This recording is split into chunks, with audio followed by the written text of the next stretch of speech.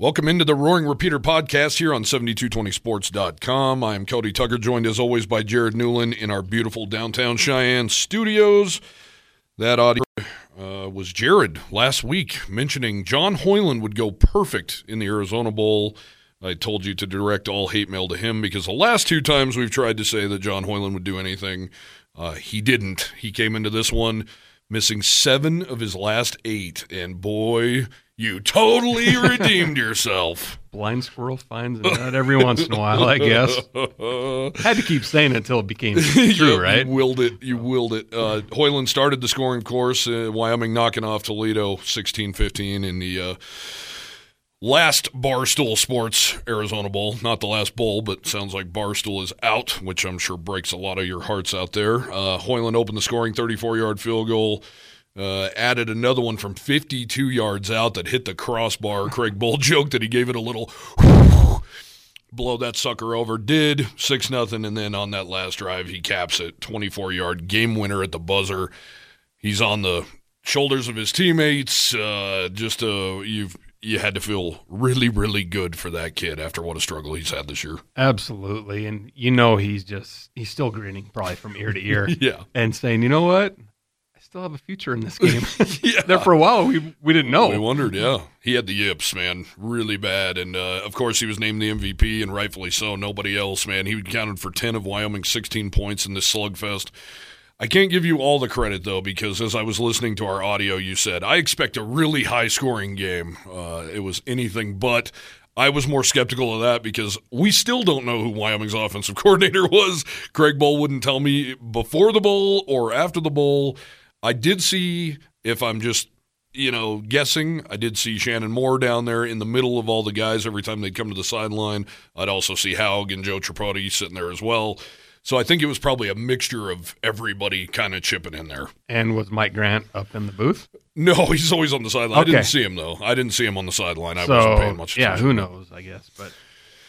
But what a great way, and what an even more fitting way for Craig Bull to end his career than the most Craig Bull-esque scoring drive of all time to end the game. Yeah. 12 plays, 87 yards, 4:11 off the clock, and started off with that unbelievable pass to me, Asante. The only time Asante was targeted the entire game. Which is insanity, as we talked about. But to me, Jared, other than Peasley stepping into the teeth of an oncoming blitz against Texas Tech in double overtime, to me, that was the play of the year. That was the throw of the year. He torqued so hard and just put that on a dime. It was so beautiful that, that was what a fitting way for Andrew Peasley, the warrior he is, to throw that. I couldn't see the play develop. I thought he got waxed by a linebacker or a safety. He didn't even get touched. He put so much torque on that, and he was so injured. Twisted his body. He twisted and hit the deck, and he was done. Last play of his college career. Couldn't be more fitting there, too. What a good story for Hoyland to do what he did. That last drive, too, I couldn't help but think. Jay Savelle said during his introductory press conference that Craig Bull is passing the baton to me. I just need to finish the race. Peasley passed the baton on to Evan Svoboda, who finished the race aside from one play where he lost his helmet, and even Jaden Clemens had to come in. I was just going to say that. How crazy was that? You saw 3 quarterbacks in one drive. Yeah, that was wild. And if Toledo would have watched any film, they knew that Svoboda is going to go off tackle left. Yep. And he did that. I'm surprised he didn't get in the end zone. He had a head of steam going on one of then those. He lost the ball, too. Yeah, but it was kind of just so fitting the way it ended to pass the baton on to Svoboda, who seemed cool, calm, and collected, and just let him on a game-winning drive. Ho-hum. Give Hoyland a chip shot to win it, a guy who there has been no chip shots for this guy. I mean, there's no such thing in the second half of the season. Well, and of those 7 misses that he did have, there were some very difficult. Yes. And you could say that Craig probably put him in situations that he shouldn't have been in. Yeah, no question. No question. But, I mean, I can only imagine being, you golf. I mean, if you're just pushing everything right, it's just got to be maddening as hell. And then I'd imagine you overcorrect and then start screwing up even more stuff. And I know they always compare that to golf. I think that's a pretty damn good comparison. Yeah, and remember when it first started, he made a mention of his hips weren't in the right place, and he was going to correct that. Yeah. Then maybe he overcorrected. Yep. Yeah. Whatever it wasn't working, and then it just becomes a mental game. But you have almost 30 days off, or actually he had over 30 days off, and he was out there working on it, being there every day. I loved Hoyland's remarks after the game. I asked him how it felt to be hoisted on shoulders and all that, and he said, man, we're just kind of the finishers. He's like, those are some big dudes out there that put in a lot of work. It's just my job to come in and finish it off. And I didn't like being hoisted because I think he was just sheepish about it because, but his teammates were so excited for him. They know how tough it's been. And I also mentioned in that press conference, Easton Gibbs was on one side and Peasley was on the other, and I said, what does it mean to you? And I pointed at both of those guys. I said, I've asked both of these guys specifically about you, and if they lost any faith in you whatsoever, and if it puts any more pressure on Peasley to know you got to get a first down, you've got to get this ball in the end zone or you're not getting any points. They never wavered. In fact, they looked at me like I was an absolute fool, and they said, we have no doubt. We've seen this guy do it over and over again. It was really cool to see that. I was really proud. And John Hoyland is one of the good ones, man. He's a good dude. I can see how most people are like, the place kicker is just some dummy sitting around in the corner. But his teammates actually love this kid, and he has a great personality, and was really happy for him and his family. So, fitting in, overall fan experience, was it good? Yeah, I think so. Friday was a really long day for me, man. Started at about noon and didn't end until about midnight. That sounds like a good day. Yeah, and didn't have a lot of food in between, too, so that made it for a rough Saturday morning. Who did I talked to somebody that said, I saw Newland and he was feeling good. Yeah, I had some fun. Yeah, we went to the pep rally, then we went to the Alumni Association deal, then we went to the Crest Insurance party, and it just kept going. I ran into some people that I see every once in a while, but really got to sit there and visit with them. Yeah. And had a good time.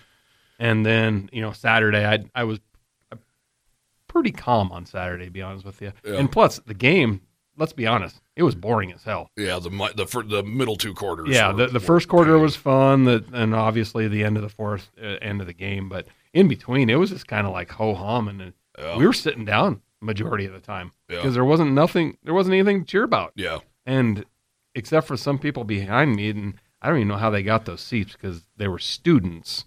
So their parents must have bought them for them because I was in the donor section, where you have to have pretty good priority points. Yeah. And it was like, that's a WIO first down. Boop, boop, beep, beep. Yeah. And every single first down. And I can't believe people around them didn't. Really? Because I was around some people that fuddy-duddies. Yeah, I was surprised they didn't say something. Yeah. My Friday was not as good at your recommendation, I must say. I went to Sedona, which you forgot to mention was like the Jackson Hole of Arizona. What a nightmare that place is. Man buns for days, hippies, yuppies. Even the pizza joints look like they're 6-star restaurants. It was so terrible. You gotta explore a little more, Cody. I hear like hiking, and then they were talking about natural healing crap, and I'm like, what the hell are we doing? Scenery was. Oh, it's beautiful, beautiful. Great. I'm just busting balls, but it was gorgeous. But yeah, it was also like traffic jams and people everywhere. It is further off the main highway than one would think. It took forever to get there, and I was coming from Scottsdale, and it took absolutely forever. There was times on that drive over there where you're going over like Summit, basically, dead stop or 25 miles an hour. I'm like, where the hell are all these cars coming from, and where are they going? I'd never imagined Scottsdale to Flagstaff would be wall-to-wall traffic. It was. It was 25 miles an hour everywhere you went. And then we started going down that main hill into Sedona, and it was a huge traffic jam. And I'm like, I'm flipping a bitch. I can't do this anymore. And I didn't see anywhere good to eat. Everything looked outrageous. So we flipped around, and we ended up in Cottonwood, Arizona, which to me reminds me of like the Cody compared to Jackson. It's still yuppie. There's still some rich areas, all that, but it was fun, and there were more locals. Huh. We had a great time. It was cool. But what a long drive. Holy cow. And I love driving out there and seeing the desert landscape and all that. It's really cool, but my God, it just took forever. And like Sedona was beautiful, though. You should have done that on the first day you went. Should have. I did that on the Friday instead.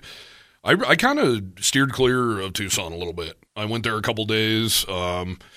to, when Bull had his availability and stuff like that, went to that. And but really stayed in Scottsdale, and it was good, man, but it was just everything took forever to get to. It was a pain in the ass.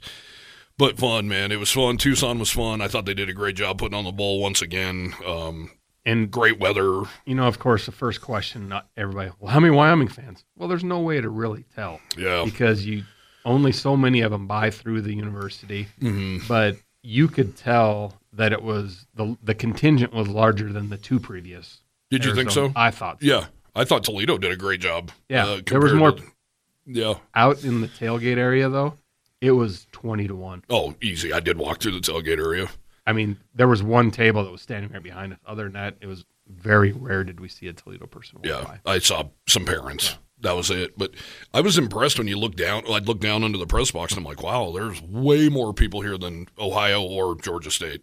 There was, below you, there was a lot of Wyoming fans on that side that had bought tickets just through the bowl site or whatever instead of doing what they should do and buy through the Wyoming site. Right.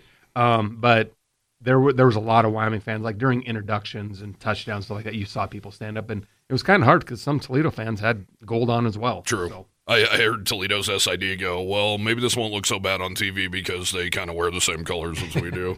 Maybe people will think they're Toledo fans.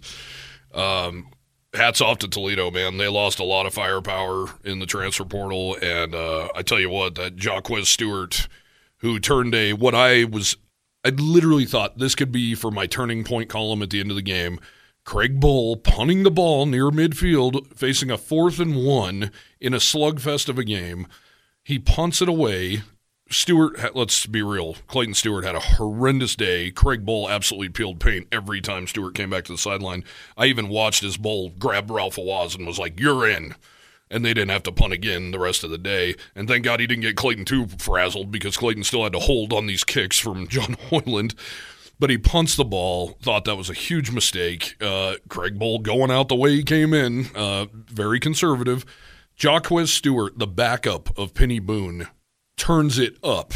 He's fast. 80 yards. He was so fast. That was like Xavier Worthy looking from Texas. He absolutely dusted. You could tell Isaac White didn't have a clue how fast that guy was. Couldn't even use the sideline as an extra defender. Just got his doors absolutely blown off by that kid. And you're like, wow, there's a swing right there. Instead of putting the pressure on, you're telling me you can't bring Evan Swoboda in and get a 4th and 1? You're telling me you can't put the ball in the belly of Harrison Whaley, who always falls forward, and get a 4th and 1? Yep. And why are we being conservative Last right game now? of the year. Yeah, let's go. What are we doing? So I really thought, oh, my God, this is how I'm going to have to pin Craig Bull's last ever turning point, which is him being conservative and Toledo taking full advantage. But really, the Cowboys' defense played really well. I thought Toledo's defense played really well. They really got after Andrew Peasley. They beat him up pretty good. I thought Wyoming's offensive line had its moments. They struggled a little bit. Luke Sandy got blown up a few times. Even Frank Crum didn't have his best outing. And most of Whaley's yards was hard-earned. Yeah, I think his longest rush of the day was 12, and I think it came on that the touchdown drive, the lone touchdown drive of the game, which was the second to last drive of the game. I think he broke a 12 or 14-yarder, and that was that, man. It was hard-earned 92 yards on the day. So really good game between two pretty evenly matched teams. I thought Tucker Gleason, the quarterback for Toledo, looked just fine. He looked in rhythm. I thought Peasley made some unbelievable throws. That throw he made to John Michael Gillenborg, I believe on the last play of the first quarter, just lofted one over on a 3rd and 1 and hit him for a 34-yard gain. That was a beauty. That throw to Asani, though, I'll never forget that one. That was absolutely on a rope. 26-yarder. Beautiful. To launch that game-winning drive, it was beautiful. When you look at the receiving for Wyoming, too, 9 guys caught the ball. Yeah. And we've said that a lot this season. We have. And that's something that we hadn't seen or talked about in the past, for sure. I think it's spreading the wealth. I think it's good, but I think it's also not good because Asani needed the ball way more. And that's not being selfish or anything. That is your best playmaker on the outside. And were you and I looking at Asante on every single play to see? But there was downs that he was on the sideline. Yeah. I'm like, why isn't he in the game? And also on rushing, there was also, there was 8 guys who carried the ball. And granted, one was forced in there with Jaden Clemens. but 8 different people rushed the ball. Yeah. And you just don't see that a lot either. It's usually, 4. Yeah. Yeah, and you wonder, I really did wonder, Craig was not going to be talking about that at the end of the game. As he would say, you're pouring cold water on this. Who was the OC, and did that muddy some stuff up? I mean, they gained 28 yards in the third quarter, and it looked really bad, and Peasley was getting teed off on, and you had to – it kind of crept in my mind, like, are they kind of throwing in the towel here? Is this it? Well, and being conservative at the end of the first half again. And Wyoming fans were booing. Some of the players on the sideline were actually encouraging the Wyoming fans to boo. Well, we just saw what they did at UNLV. If it wasn't for a pick there in the end zone, they moved the ball right down the field. And we talked about it on the kickoff show about how those last 2 games of the season, Wyoming, they were in the huddles, but it was more of a hurry-up offense once they got to the line of scrimmage. And, they were in rhythm. They were really never in rhythm in this game against Toledo until that last series of the game. Yeah, and I'm sure that does have something to do with an OC. I mean, can you imagine the pressure of never calling plays and then all of a sudden you're calling plays? That's why I think we brought it up on the show. Let Andrew do some of it himself. Yeah. He's the one that's out there in rhythm.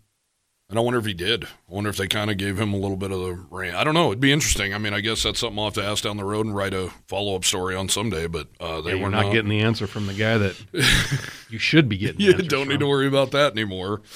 A lot of good things. It was, we did predict, too, that Craig Bohl would get carried off. Instead, it was John Hoyland, which is cool. Craig, I watched Craig. I was right by where Hoyland was when he got lifted up, but I kind of beelined it for Craig to see if he was crying or see what his reaction was. And he kind of stood over by the podium and just kind of stared at what was going on and just kind of smiled and saw his wife come up, and she was just ecstatic, and it was a cool moment. Also, here comes a guy shaking hands, and I actually heard this whole conversation. Sean Chambers walks up and shakes hands with Bohl, and Bohl says, "Sean, it's so good to see you. I'm so proud of what you've accomplished. Thanks for coming. I really appreciate you coming." Yeah, I saw him on the sideline. Wearing Wyoming stuff. Yeah, and Berman was talking to him for a while down there.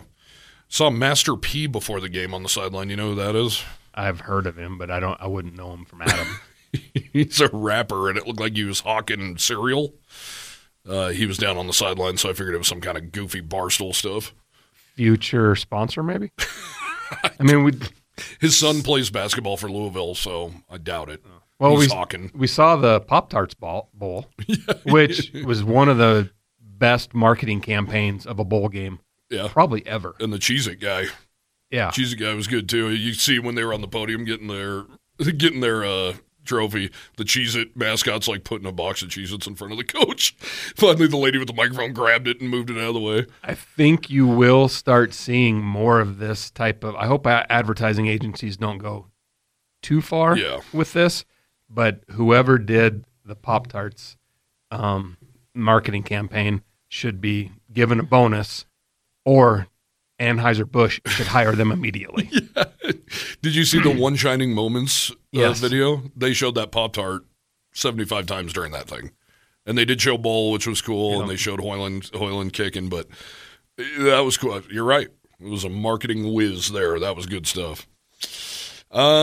Just to put a bow on this bowl game, the Cowboys won 9 games this year. I think we should all be really pleased with that, and I know we're not, because it could have been so much more. But anybody before the season, what'd you say? Vegas over-under was 6? Yep. Anybody before this game, or before this season, I don't think anybody would have told you 9 wins for the most part. I know Ryan Thorburn, Alex Taylor, and we all picked the Cowboys to finish second. People were like, "You're nuts," and they were picked overall 6th or something, or 5th before the season started. I mean, we knew they were way better than that, and we knew the Mountain West media had not done their homework, or were just flat out disrespecting Wyoming. We knew they'd be good. I'm not shocked at all to see 9-4, but it's still like, damn. 10-3, 11-2 was there for the taking. There for the taking. You beat Air Force. You show up against Boise State. Wyoming scores before the half against UNLV. You just never know. And, I mean, you could even really dig here and be like, hey, they hold on in Austin. You never know. Get that thing to overtime at least. But That's the problem, man. It's just, damn it. It's right there for the taking. But I tell you what, man, looking ahead here, Cowboys are in good shape. And I asked you this before we came on the air, and neither one of us really had an answer. I think we did, Boise State. But how do you vote if you were to vote today, which isn't necessarily a fair question because the portal still is active and all that, and then there's a spring window that opens April 15th through the 30th. And for those of you who don't know, after a bowl game, if you play a late bowl game like the Cowboys did, you still have 5 days to enter the portal. So today is the cutoff for Wyoming guys to enter. Right now that number sits at 6, and we'll talk about that a little bit. But how do you vote the Mountain West next year? I think you have to put Wyoming up top, not at the top, but around the top. But top 5 for sure. But I'd also understand reservations. A new coach, a new quarterback. They have a lot of wide receivers to replace. But other than that, I think Shea Suinoa, who by all accounts is coming back, I think he probably slides over to the middle in place of Easton Gibbs. Shea was a tackling machine this year. He had a really good year.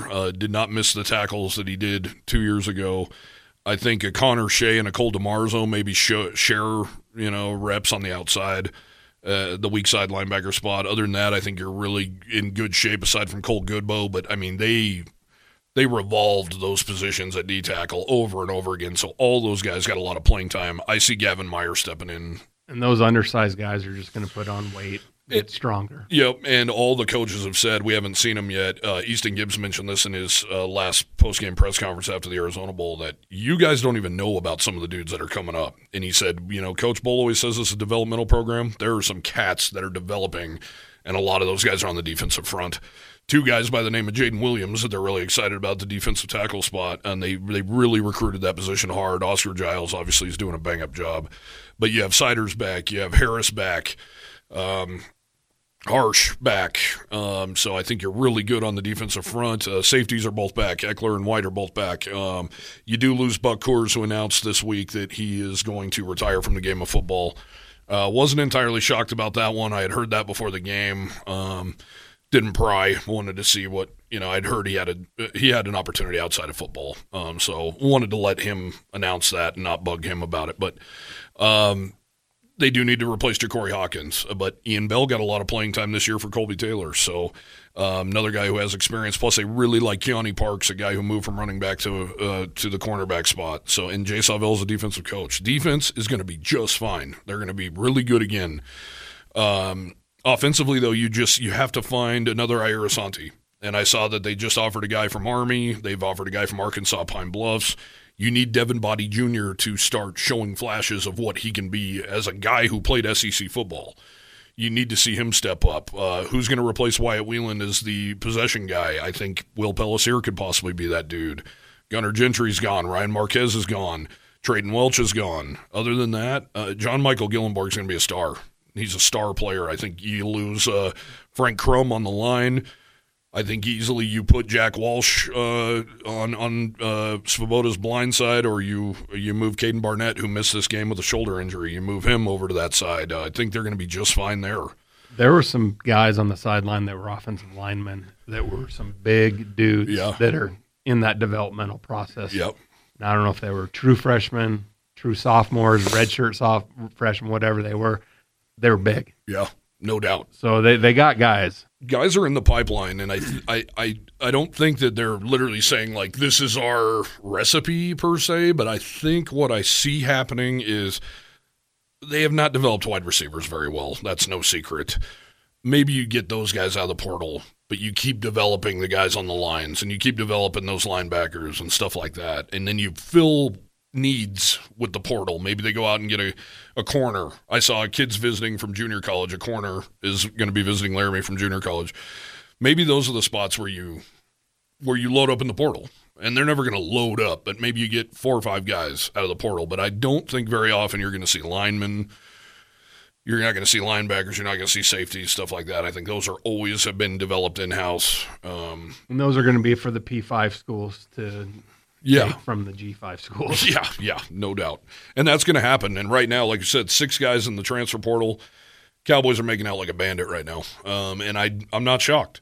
Chase Locke, wide receiver from USC who transferred to Wyoming, never saw the field in 2 years. Caden Hawkins, he played 2 games, I want to say, on special teams. He's gone. Brady Holtman, a walk-on freshman who didn't play this year, just walked on at Missouri in his home state. Good for him. Good luck. Linebacker didn't work out. For whatever reason, he's gone. He never played. Keelan Cox, Alabama transfer. He's in the portal. Never played. DQ James, all but ineffective in the 3 games he played this year. Really was not effective at all. And I'm not blaming him for that pick 6 against App State, but something was off this year. It just was not flowing. He was getting killed. He was not only getting tackled, he was getting mangled. Colby Taylor, ineffective, benched his last 2 games. That's who's in the transfer portal for the Wyoming Cowboys. You got to be feeling pretty damn good. Yeah, and when people say it's the portal this, portal that, Wyoming overall really hasn't lost a lot. No. I mean, you even go back to last year where the lineman that went to USC, Pregnon, he would have been huge, of course, this year. Yeah. But other than that, yeah. And then 2 years ago, Naor. 2 years ago sucked. And people always say, well, he should come back to Wyoming. He's I think taking a visit to Nebraska. Yeah. But maybe he gets hurt here too. You never know. Yeah. I did talk to a guy. I guess don't mind saying his name. I ran into Tevis Bartlett at a local bar here in Cheyenne around Christmas, and of course he had a great career. Cheyenne East, went on to Washington to play for the Huskies and had a really nice career. He's now actually just gonna join the staff with Jeff Choate over at Nevada, but he worked with Jeff at Washington and at Texas. And he kind of talked to me. I said, "What happened with Nair? Like, what is going on?" And he just kind of said, it was just kind of wasn't a fit, maybe personality-wise, more so than anything. Just kind of wasn't one of the boys, I guess you could say. And then the injury didn't help. The injury certainly didn't help. But Nair, I watched him a lot during that Texas game. He stood there with his helmet, like, behind his back, like a guy who you knew was never going to get in this game. And then right after the game, I was like, I'm going to watch Nair and see if he shakes hands with guys or goes and has anything to say with Bull, and he walked right off the field. Didn't say hi, bye, nothing to nobody. Which is crazy that he doesn't have one guy that he stays in touch with. One guy.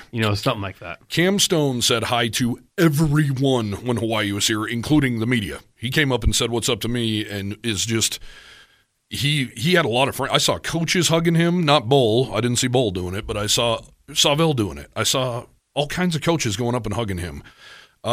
Was he a loss? Yeah. I think the Cowboys secondary would have been – I think the corner room would have been better with Cam Stone in it, with another year under his belt. But Oluwasi Omotosho, he didn't do anything at Oregon State. He had a strip sack and a blowout win over Stanford in like the 4th quarter. Those are your big dogs that left in the portal last year. The year before was brutal, but it was also new, and Bull was at that time going, yeah, whatever. If you don't want a Cowboy up, you can get the hell out of here. That's not how it works, and you can't say stuff like that. And now he knows, and he adjusted, and I think Craig Bull deserves a lot of credit for being an old dog who learned some new tricks. And moving forward, we know that Jay Savell is a player's coach. Yes. Yep. I think he's going to have so many Bull qualities, but also have the quality Bull didn't, and that's just being a flat-out people person who – and not that Bull's not. Bull has a great personality. He's funny as hell. He's all that, but he took that CEO Tom Osborne thing, and he lived and died with it. Like, I'm not your best friend. I'm your coach. I've just rewatched last night the Bill Parcells, Bill Belichick, between two Bills 30 for 30. Do you think Lawrence Taylor was having beers with the head coach or Bill Belichick? Hell no, but he was winning Super Bowls. Lawrence Taylor did much heavier stuff than drink beer. He was doing cocaine with Bill Parcells.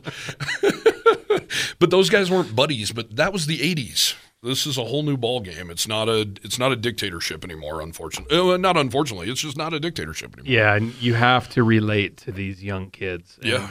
Even you and I. I mean, I have trouble relating sometimes. Yeah, and it's like, what are you talking about? Yeah. What's snap what? Yeah. But you know what I mean?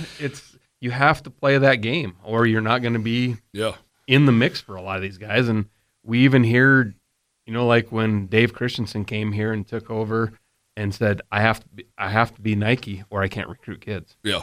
And I'm one of them that said is like, well, Wyoming doesn't need those kind of kids. Yeah. If that's the reason they're choosing the school. Yeah. Yeah. And names on the back of the jerseys, I get it. But at the same time, play the game. Yeah. Yeah, and I'm kind of see both sides. Yeah, I'm on the fence. Yeah. I'm on the fence with that. I love the Nike. I love the resurgence of cool uniforms and all that. I don't think it needs to go that nuts for sure. Love that he's going to wear an all white, and what a better time to do that than in Arizona State in the opener when it's going to be 150 degrees. It'll most likely be a night game, but Yeah, it has to be. I don't think the state of Arizona would even let that happen during the day. Thank goodness won't be on the Pac-12 network, because there is no Pac-12 moving forward. Yeah, it'll be on the ESPN Plus Big 12 network. Yeah, that's true. Or whatever else. Yeah, I actually drove by Sun Devil Stadium when I was down there, and it's cool, man. It's totally cool. redone now. Yeah, it's beautiful. They took some seats out, a smaller venue. The end zone complex is fully completed now. Mm-hmm. Yeah, it's a good looking stadium. It's right in the mountains there. It's just like tucked in. It's going to be really cool. Really cool experience. And by all accounts, Evan Svoboda will be under center. Hometown kid from Mesa, Arizona. He'll be under center that day. So. More than 2,100 players are in the transfer portal, according to Sports Illustrated. Wyoming is only responsible for 6 of those. So I think some stuff we have to look forward to. Of course, pro days around the corner, and I'll get back to that in a sec because I want your opinion on this. February signing day, traditional signing day, also coming up. Jay Sawvel has made it abundantly clear the Cowboys are not done, and I think that's where you're going to see the transfers and some portal guys sign with the Pokes. Spring game coming up, April. Offensive coordinator, safeties coach, right around the corner, coming this weekend, according to Jay Sawvel. And we talked about that before we went on the air. Like, who do you think? And we were both like, we have no clue. Don't even know where to begin. I want to write a story saying, hey, maybe. Those are always just fun stories anyway, but I don't know where to begin. And I brought it up before, Javon Bonite, he's been at some places, Utah State, Oregon, Texas. Well, he went to Texas Tech and then got the job. Yeah. and then he was at Kentucky. Then he was at Marshall. Now he doesn't have a job. But has he ever called plays? I mean, he's been a wide receivers coach. Yeah, but I just think his career has taken the turn the other way instead of to where he would have been a guy. But you just think of guys like that who are in those kind of offenses that we would like to see. Yeah. Well, and you wonder if Jay Sawvel's ever even heard of that name before. And, unfortunately, Javon's had some off-the-field stuff go on. And I don't know. Does he stick with his coaching tree? We talked about that. He went to Mount Union. Ton of dudes are in the coaching profession from Mount Union. Jerry Kill, his mentor, just retired at New Mexico State, and they're starting to lose staff and players like it's going out of style. Would you work for Tony Sanchez, though? I would, because I like him as a human. I don't know if we'd be around working together long, but we'd get along. Just because you like Coors. Yeah. But he's does he go with the Jerry Kill tree? Is somebody still around from the Lou Holtz days? I don't know. Well, and I brought this up too. There's tons of people out there that we don't even. Yeah. We have no idea about. But Kalen DeBoer, the head coach at Washington, his offensive coordinator, they were at Sioux Falls College together. He hired him out of working at a cement plant. Yeah. I mean, this guy had played. He had called some plays in high school. And they, all that kind of stuff. And then all of a sudden, he's the offensive coordinator of the team is playing for the national championship. Yeah, and we talked about Tim Polasek was the same way. He was a lumberjack when Craig Bull called him. He had to sleep in the Fargo Dome because he didn't have enough money, didn't make enough money to even be a coach, but he just chased his dream and did it, and now he's the head coach there. So I do know, I have heard of one guy who has applied. I do know that, and that is a local guy who's now coaching college elsewhere. But that's just applied. I don't believe he's had a formal interview. And if Sawvel's going to have somebody hired here in the next 2 to 4 or 5 days, I don't think that's the guy. Yeah, either somebody's on campus that we don't know about today and or tomorrow, or Jay is on the road meeting these people at undisclosed locations. Yeah. And it's kind of funny, obviously Aaron Bull has been vaulted to the defensive coordinator spot. Now the linebackers coach is open as well, and I figured, maybe Aaron would just do both, defensive coordinator and linebackers. We've seen that before. I asked Brian Hendricks before the Arizona Bowl on the field, like, hey, that linebacker's job's open. You going to do that? You going to be the linebackers coach now? And he goes, man, it's going to be a really good day. I said, you are going to be the linebackers coach, aren't you? He goes, man, I'm really looking forward to this game.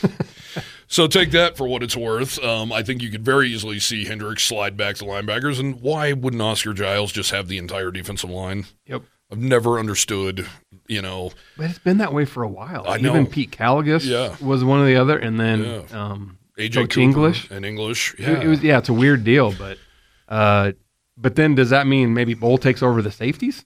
Good. I mean, that's what Jay Saville did. Yeah, and then they still have another spot. Yeah, and Jake Dickert on that side. Yeah. And then you have, obviously, the OC position, who most likely will be the quarterback's coach. Yeah. And then maybe one guy on the offensive side leaves, and then you replace that person. Yeah. I still want to see a special teams coordinator. Yeah, just one cook in the kitchen I think would be really cool, and maybe that's why there's a defensive tackles coach, because as we found out this year, Oscar Giles had something to do with field goal block. Yeah. So, excuse me, and he was the run defensive coordinator, and he's the freshman coach. He wears a ton of hats, so maybe that's the deal too, that they're just like, all right, the defensive tackles coach is also going to handle field goal block. So, and maybe they bring another guy on just as a defensive ends coach so he can, coach the defensive ends, but also an extra recruiter that goes to an extra area. I don't know, but I could totally see Hendricks moving to linebackers, and they're going to hire a safeties coach, he said, and they're going to hire, obviously, an offensive coordinator. Maybe a fake punt every once in a while. Who knows? That'd be all right. I wondered if they were going to fake that field goal, that 52-yarder Hoyland hit, because I'm like, man, they're putting him out there for a 52-yarder after he just felt good making his first one. Go back to that real quick. About the 20-yard line, it kind of looks like it hits its apex, and it's like, there's no way that's getting there. I thought and the same. It just kept going and then hits the crossbars. I thought the same. I said, oh, no way that's going to make that. And honestly, one of the kicks he made this year, and I want to say it was against CSU, I was on the field, and it didn't have the distance by 10. So not only was he missing to the right, he was not getting all of it, and it was just kind of that like, was the game, whoa. though, that had a lot of swirling wind. Yeah.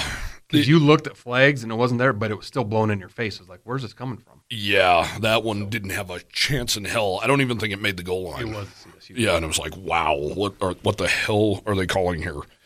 Who are some guys play at the next level, you think, from this team? I think Frank Crum's an obvious guy who he's told me that his draft grade's around the 6th or 7th round.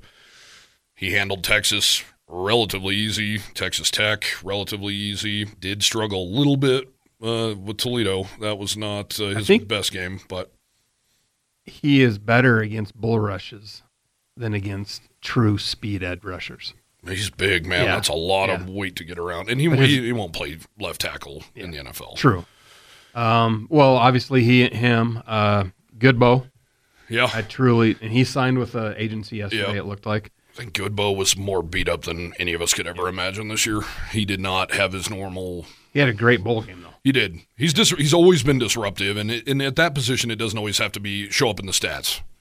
But he was not his disruptive self. I think he was really banged up this year. Of course, Deason Gibbs. He's gonna, he officially declared. Yeah. But if he, other than that, I honestly don't know. Welch, I think he's big. He's big, but he's been beat up a little bit too. You know who I see not only I see him getting drafted, and I see him sticking for a while, is Ja'Cory Hawkins. Because at Wyoming's Pro Day, he's going to run like 23 miles an hour, which is what got Rico Gafford his shot. Yep. And maybe they go, all right, you're not – and he's tall. He's a lanky corner. Maybe you don't. Maybe you do what you did with Rico Gafford and go, you're not a corner. You're going to be a wide receiver, and you're going to be a kick returner. Like, that dude is lightning fast. He was the fastest guy in the SEC 2 weeks during his career at Ole Miss. In the SEC. And nobody was touching him when he returned those kicks and when he returned those blocks against New Mexico and App State. He was gone. So I could see him. He's going to be one of those guys that really jumps off the chart at Pro Day, and they're going to go, whoa. That dude can flat get it. And NFL guys take chances on dudes like that. They're like, hell, if this guy can run 23 miles an hour, we'll see where we can put him. You can't coach speed, but we can put him in somewhere. Yeah, we'll see where we can put him. Yep. So I think, and you mentioned a new league that's forming, which could be a godsend to a lot of these guys. Yeah, absolutely. And it's the merging of the USFL and the XFL, and then it's now called the UFL, which is the United Football League. And the Rock's behind it. It starts March 30th. And you think it's going to be a feeder, not a competitor? Yeah, because it's in the spring. Yeah. And I think that's what they really want to make it, is a feeder in the future. Obviously, this year there's some NFL teams that'll invite these guys to camp if they stand out that much. But I just don't see people that are able to do both. Like play eight games plus playoff games in the UFL and then go play a 17-game schedule.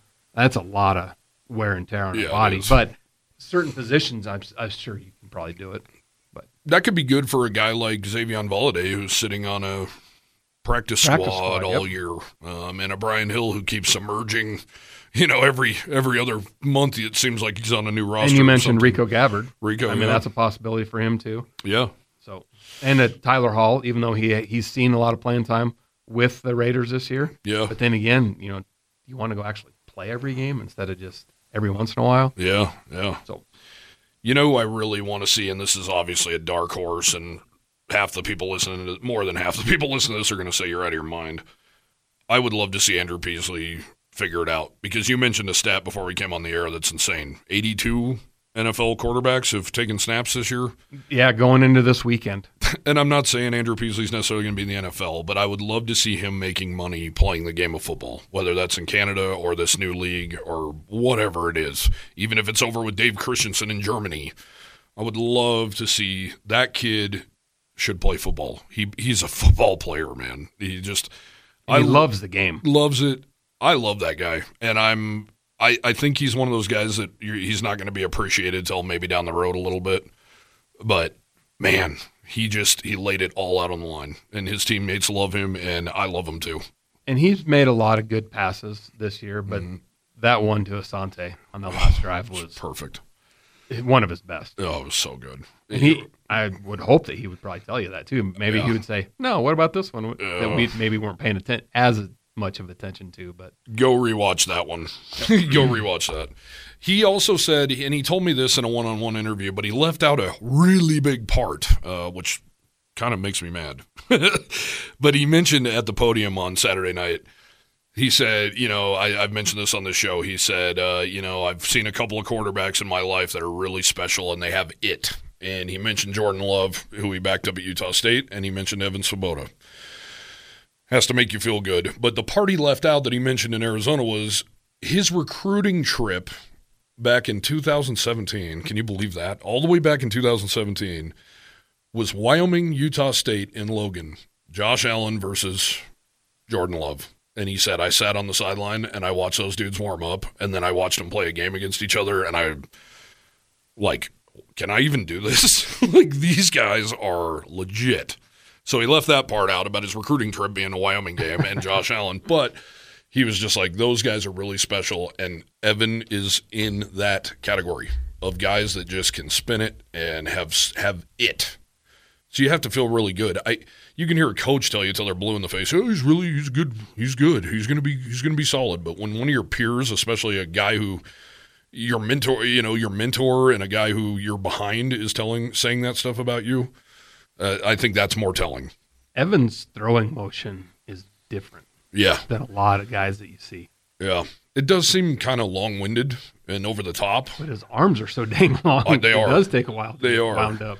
But I think he's going to be – he's still so raw. He's still so fresh, man. I think he's going to get a ton of reps in the spring. I'm really excited for spring ball. I really am, because of that position. Really excited to see what he can do. Are you going to be able to watch any of it, though? Maybe. I don't know. Jay, I think, is going to be more open about stuff. And don't get me wrong. It's not like I want to go sit out at practice 5 days a week, because I don't. But if you could just watch one – like when we're over there to do interviews, say on a Monday, and we can actually watch the practice, that'd be phenomenal. And it's not about reporting. Like Tom Izzo used to tell us all the time when I covered Michigan State.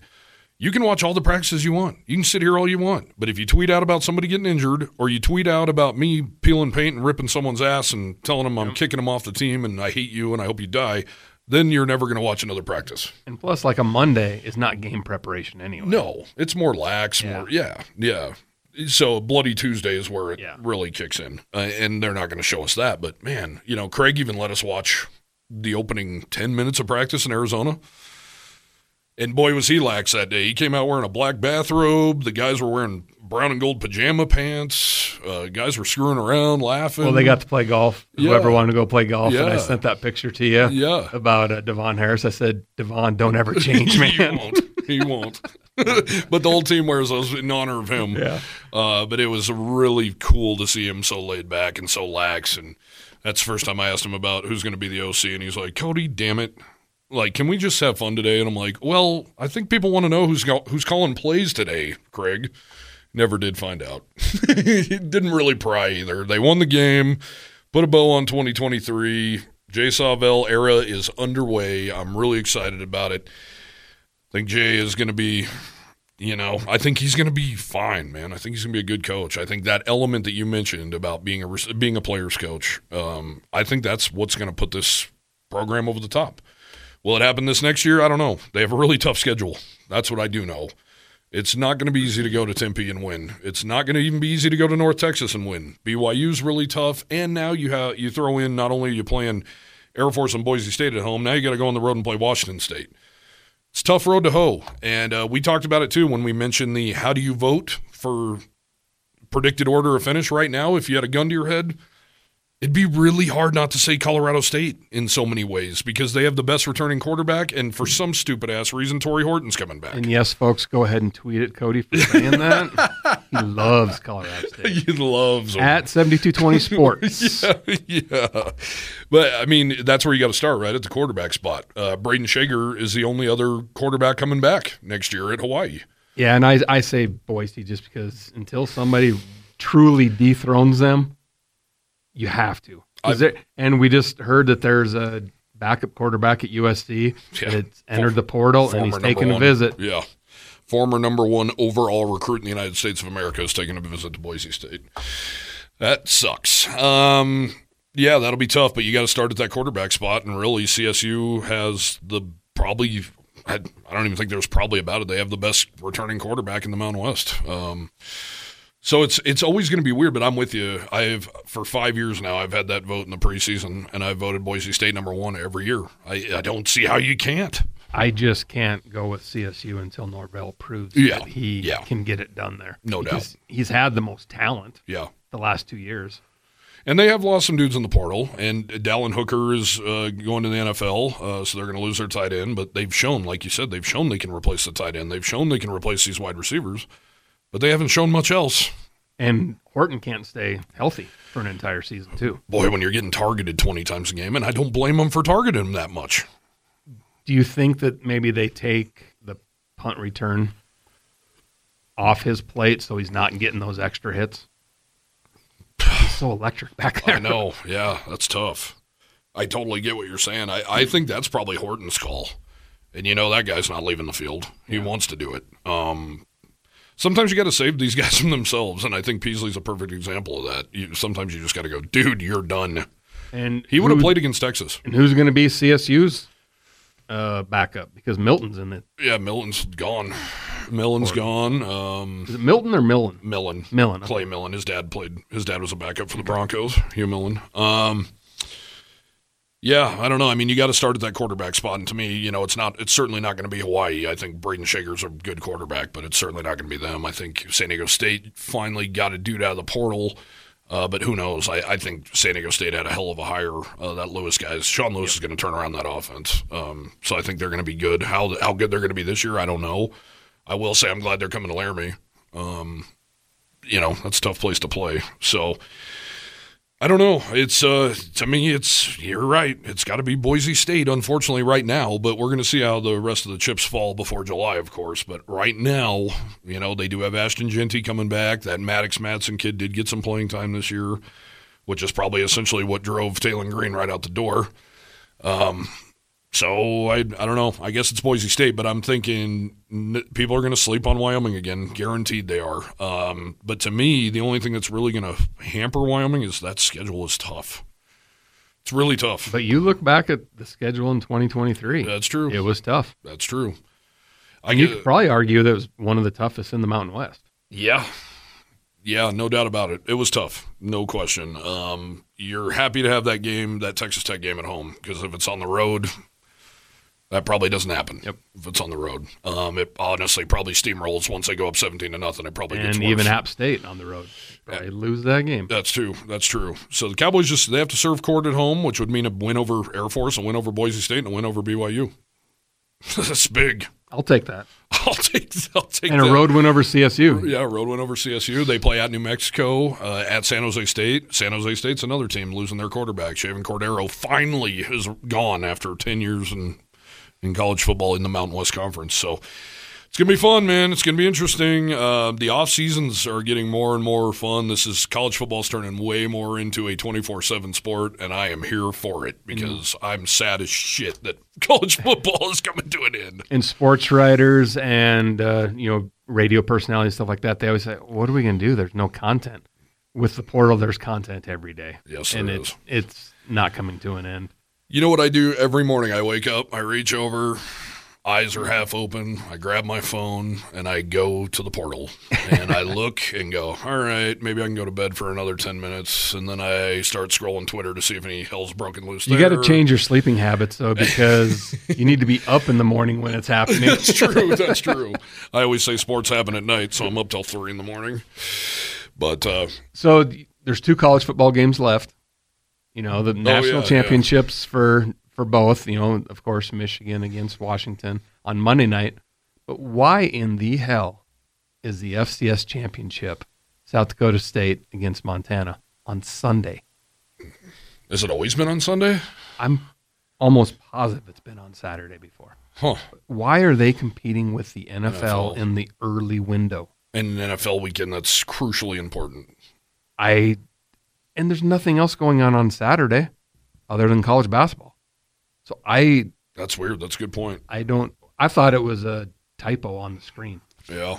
I had to go, I rewound it and watched it. I said, no way. Then I went to my phone and looked at it, and sure as hell. Wow. Sunday at noon.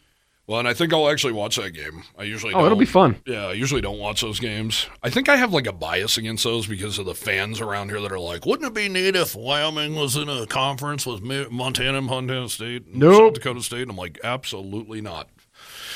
It would be awful. That would be the death nail. No way. Awful. Stupid idea. Do not do it. All the population in Wyoming is nowhere near Montana, for one. No.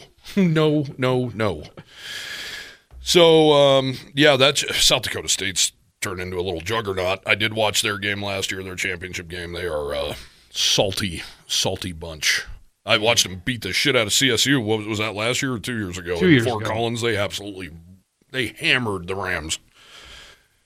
They just look like a better team from top to bottom, tougher, faster, the whole nine. That was fun.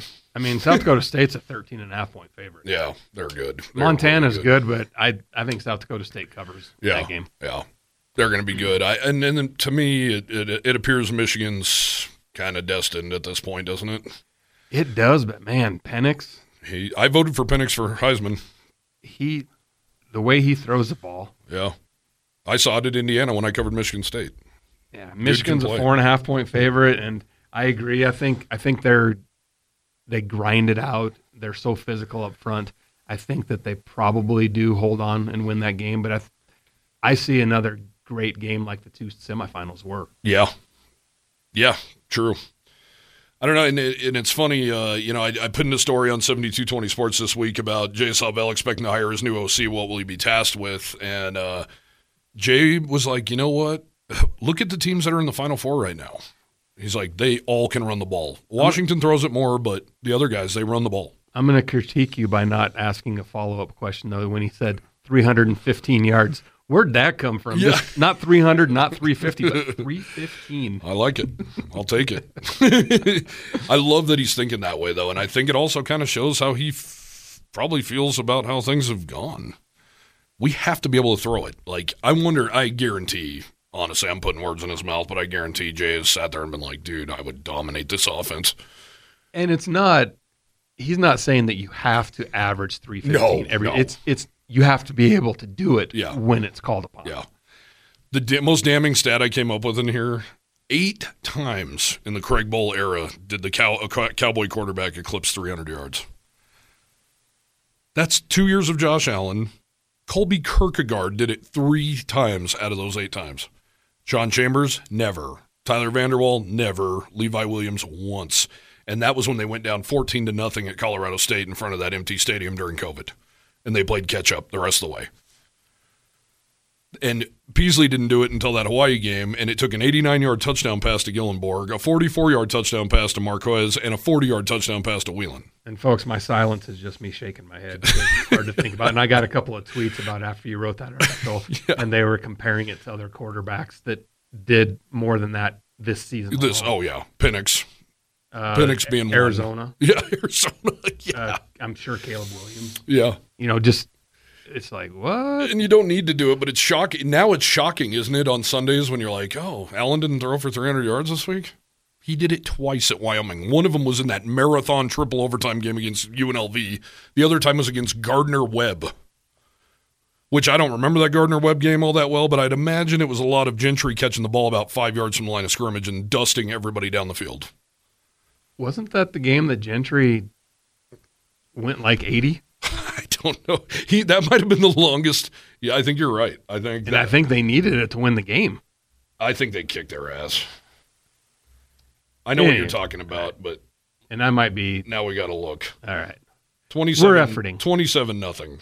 Oh. Wyoming wins that game. Well, there was another game where Wyoming needed, and that might have been the Dave Christensen era against the FCS team. It was like, what are they doing out there? And then they needed it. Somebody caught a pass to win the game in the last couple minutes, but went like 80-some yards. Yeah, okay, so this is 2017, so Gentry wasn't on this team. Allen, 22 of 32, 328 yards and 2 touchdowns. Austin Conway, 11 receptions, 135 yards and a score. Long of 34. C.J. Johnson, 6 catches, 130 yards and a score. 47 was his long. Josh Harshman had a 31-yarder as well. So that's what it took. That's what it took to get him over 300 yards. And then I'm looking this up too while we're here. Screw it. Sorry, folks, my memory's not as good as it once was, and some of that was damaged in Tucson. Yeah. I didn't do enough damage on my brain in Tucson, unfortunately. So we all remember the 69-66 triple overtime loss at UNLV, which is still one of the most inexcusable performances I've ever seen in my life. Josh Allen only completed 14 passes in that game. 14 of 31, 334 yards, 4 touchdowns, 2 picks. Tanner Gentry, 5 catches for 184 yards and 3 touchdowns. Jacob Hollister, 4 for 91 and a touchdown. Jake Mulhart, 4 for 45, and C.J. Johnson, 1 for 14. Brian Hill also ran for 119 yards. I believe they had a kick return for a touchdown in that game. Yeah, punt return, Austin Conway, 60-yard touchdown return. I believe they also had a pick 6 in that game. They scored in every way possible and still found a way to lose. UNLV's quarterback, Kurt Plandich, whoever the hell that is, 20 of 32, 252 yards and 3 touchdowns. Gross. Sorry for that walk down memory lane. Gross. Anyway. I say Wyoming wins that game with the new 2-point conversion rules. Yeah. After this. First, you have to go for 2. Yeah, Brian Hill gets in. Back then, I think in. it was after 3. You had to go for 2. I think Brian Hill gets in on that one. If you missed any of our Arizona Bowl coverage, there's a ton of it. Wrote a lot down in Tucson. Really good stuff. I really liked the Turning Point story. That column this week turned out really well. It was really good for John Hoyland. Also on the basketball side of things, the Quail Cott sinks a buzzer beater the other night to beat the San Jose State Spartans at home. Hate to ever say anything's a must-win. That was a must-win. Cowboys are now going to Albuquerque and Logan. Utah State has won 12 straight. Pokes did win on the road at New Mexico last year. They did. But what a league, huh? Wow, good. Basketball, I mean, hate to say it, but Colorado State's damn good. They are. Utah State's damn good. Of course, San Diego State goes into Gonzaga and knocks them off. Only Gonzaga's second loss in the last 160 games at home. It's incredible. And then so that's why San Jose State's a must-win. You have to win those games. You have to win those kind of games, especially when they're beat up. Yeah. They got some guys out. So the Mountain West Conference is the only league in America that had every team above 500 going into conference play. Yeah. And some of it's scheduling, but I mean, it's pretty dang good. Well, and honestly, Boise State's played the toughest schedule of them all, and I think they're going to be just as good, I think. They're always there in the end. Yeah. Imagine that CSU Boise State game this year, Boise State, San Diego State. The Mountain West tournament in Vegas is going to be a lot of fun. I wish I could tell you the Wyoming Cowboys will be involved to the end, but it's tough. I think they're just going to keep getting better and better, though. Yeah. Mason Walters, he's only a few games into his D1 career. Yeah. He's just going to keep getting better, and I can't even pronounce. Kojenets. There you go. Yeah. What a great game he had the other night. They kept feeding him. He kept going to the free throw line. Yeah. And he does have to get stronger, though. Yeah. His hands. He drops a lot of passes and stuff like that and rebounds. But he played really well the other night. And without him, they wouldn't have won that game. Yeah. Well, we saw Caden Powell kind of deal with that same issue last year as a freshman. And essentially, Oleg Kojenets is a freshman. Yep. I mean, he's been in the league he's been in college basketball for a couple of years, but he's essentially a freshman.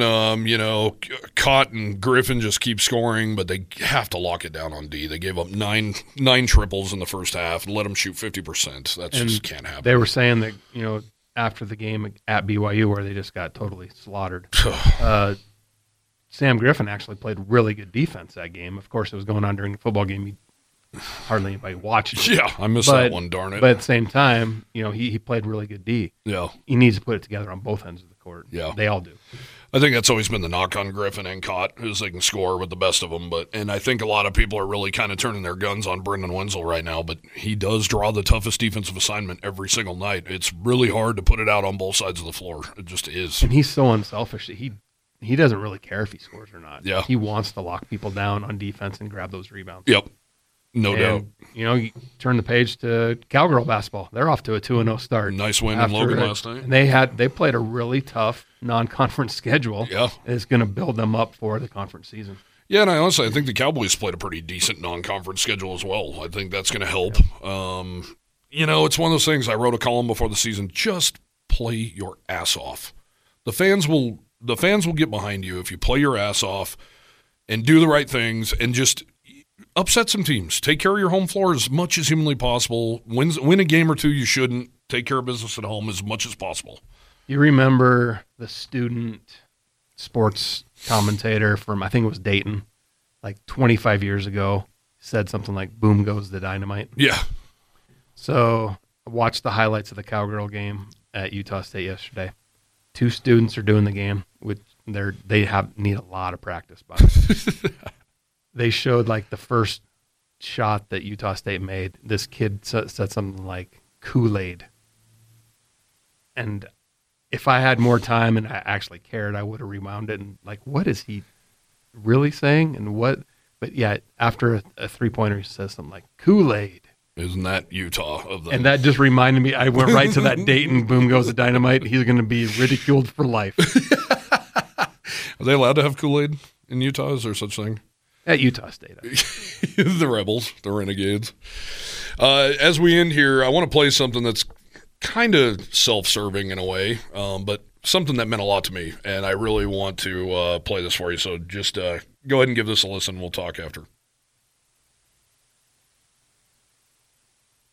Craig Bohl did not need to say that. I thought it was really cool of him to say it, and it meant a lot to me because we're in a new age of journalism, to say the least. You have guys that are covering these teams, big-time quotes here, covering these teams that really aren't covering these teams. They're just fans. They even wear the gear. They're not even hiding it anymore. And it was a big worry for me, Jared, as you know, when I started this venture, because I am a Wyoming fan. I've been a Wyoming fan my whole life, like a big, big, big Wyoming fan. But because of that, I've taken extra responsibility to make damn sure that it's fair, balanced, is what it is, no brown and gold colored glasses. And unfortunately, I got a piece of advice at Michigan State from one of my colleagues, and he said, you don't want to cover a team you grew up rooting for because you're going to see how the sausage is made and you're not going to like it. And then all of a sudden, you're also not going to be a diehard of that team anymore. And I thought, no way, that ain't going to happen to me. I cover this team so fair and balanced, it kind of bums me out because I have lost that. On Saturdays, I don't have a team to go for anymore. Of course, I hope the Cowboys win, but I don't have that rooting, that getting out, having fun, tailgating, all that kind of stuff. So I really appreciate Craig Bull saying, not only thank you to the media, I mean, who the hell does that, but we do have a nice relationship, and we had a good relationship with Craig, and I wish him nothing but the best. Really appreciated my time with him. He's the only Cowboy head football coach I've ever known. This is my 5th year doing this, and he's the only one I've ever known. And, of course, we've had our ups and downs, but I don't think respect or anything was ever lost on either side.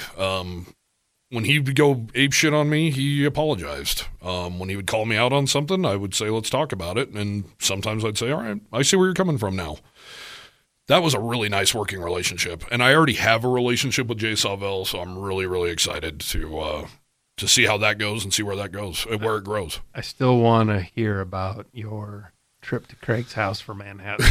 I hope that happens before he officially moves out of town. Yeah, I would love that. I would love to talk to him off the record, just have a total night of just off the record. I don't even care if we talk about football. I just want to have an off the record night, just shooting the bull with him, and of course getting drunk. I'm always into that. And probably learn a hell of a lot more of the game.